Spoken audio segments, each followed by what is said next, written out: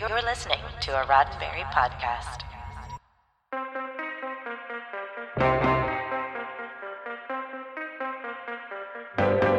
A healthy-looking young man can't ride a bike, though his grandparents keep trying to teach him. He suffers from dyspraxia, which makes his coordination confused, but he won't give up. His grandparents met late in life, but won't let anything get in the way of their happiness. When things get weird, they're joined by a young probationary cop who hungers for tougher work than parking offenses. Then, as the weirdness turns dangerous, dropping out of the sky like an impossible astronaut is a young woman who, despite being rather confused, dispatches the alien threat, at least for now. Thus we met the 13th Doctor and her new companions. I'm Roberto Lewis, and this is your Sci-Fi 5 minutes of science fiction history for October 7th. And today we look back at Jodie Whittaker becoming the first woman to play the Doctor back in 2018. For 55 years, the Doctor was a white guy. Old, young, short, tall, athletic, geriatric, but all guys. There was pressure to let the Doctor be more representative, but there was pressure against as well. Needless to say, Jodie and the showrunner had a lot to prove, and they knew it. Longtime Doctor Who fan and showrunner Chris Chibnall wrote The Woman Who Fell to Earth, and he put the theme front and center with every major character. Ryan's neurological coordination problems, his grandparents' determination to love whatever time they have together, and Yaz's drive to be challenged. Even the young man who suffers from feelings of inadequacy but is working through them with self-help tapes. We soon learn he is the target being hunted by the alien. The Doctor has the alien's number, though. He's a cheat, he's a liar, he's incapable of earning the leadership position he'll win by completing this hunt. He's gamed the system every way imaginable so he can't lose. In fact, he doesn't even need to break a sweat, which is good for a creature the temperature of liquid nitrogen. But the Doctor is well ahead of him. In fact, everyone around him is. The dyspraxic Ryan climbs a crane ladder facing his condition head-on. The intended victim with low self-esteem climbs out on a crane boom and tries to jump to another boom 100 feet in the air. Ryan's grandmother gives her life to protect her grandson.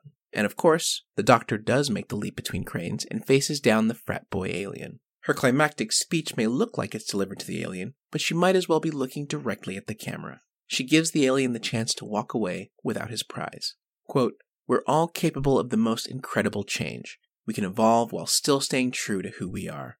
We can honor who we've been and choose who we want to be next." End quote. Hi, Dr. Phil Phlox here, also known as John Billingsley. I volunteer for the Hollywood Food Coalition. We serve terrific meals to the unhoused 7 nights a week. We assist 100 nonprofits with their food needs. We work with community partners to address food insecurity in Southern California. If you're in LA, come and volunteer with us at hofoco.org/volunteer, and any Federation credits you can spare go a long way.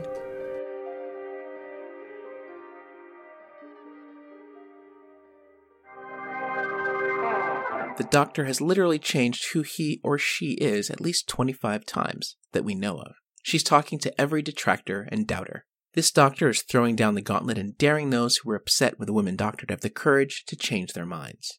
It's one of the most Doctor things the Doctor has ever said. The alien may have not been able to escape the path laid out before him, but many fans did.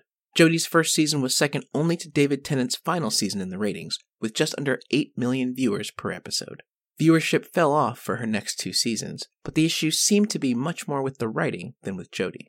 Fans seemed to accept a woman Doctor once they saw her in action. Criticism shifted instead to the storylines during her tenure, which may have had something to do with Russell T. Davies returning. Davies is returning to the TARDIS knowing full well who and what the Doctor is, and with a drive to see what more he can become. We'll see his vision when Jodie Whittaker says goodbye to the role and relinquishes her sonic screwdriver to Rwandan Scottish actor Ncuti Godwa, the first actor to portray the Doctor with a better tan than John Pertwee. There will no doubt be detractors.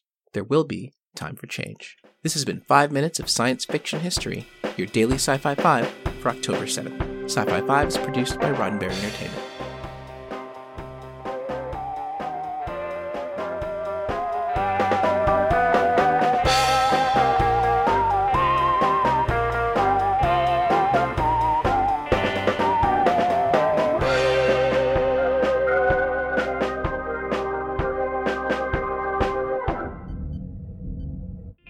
This is a Roddenberry podcast. For more great podcasts, visit podcast.roddenberry.com.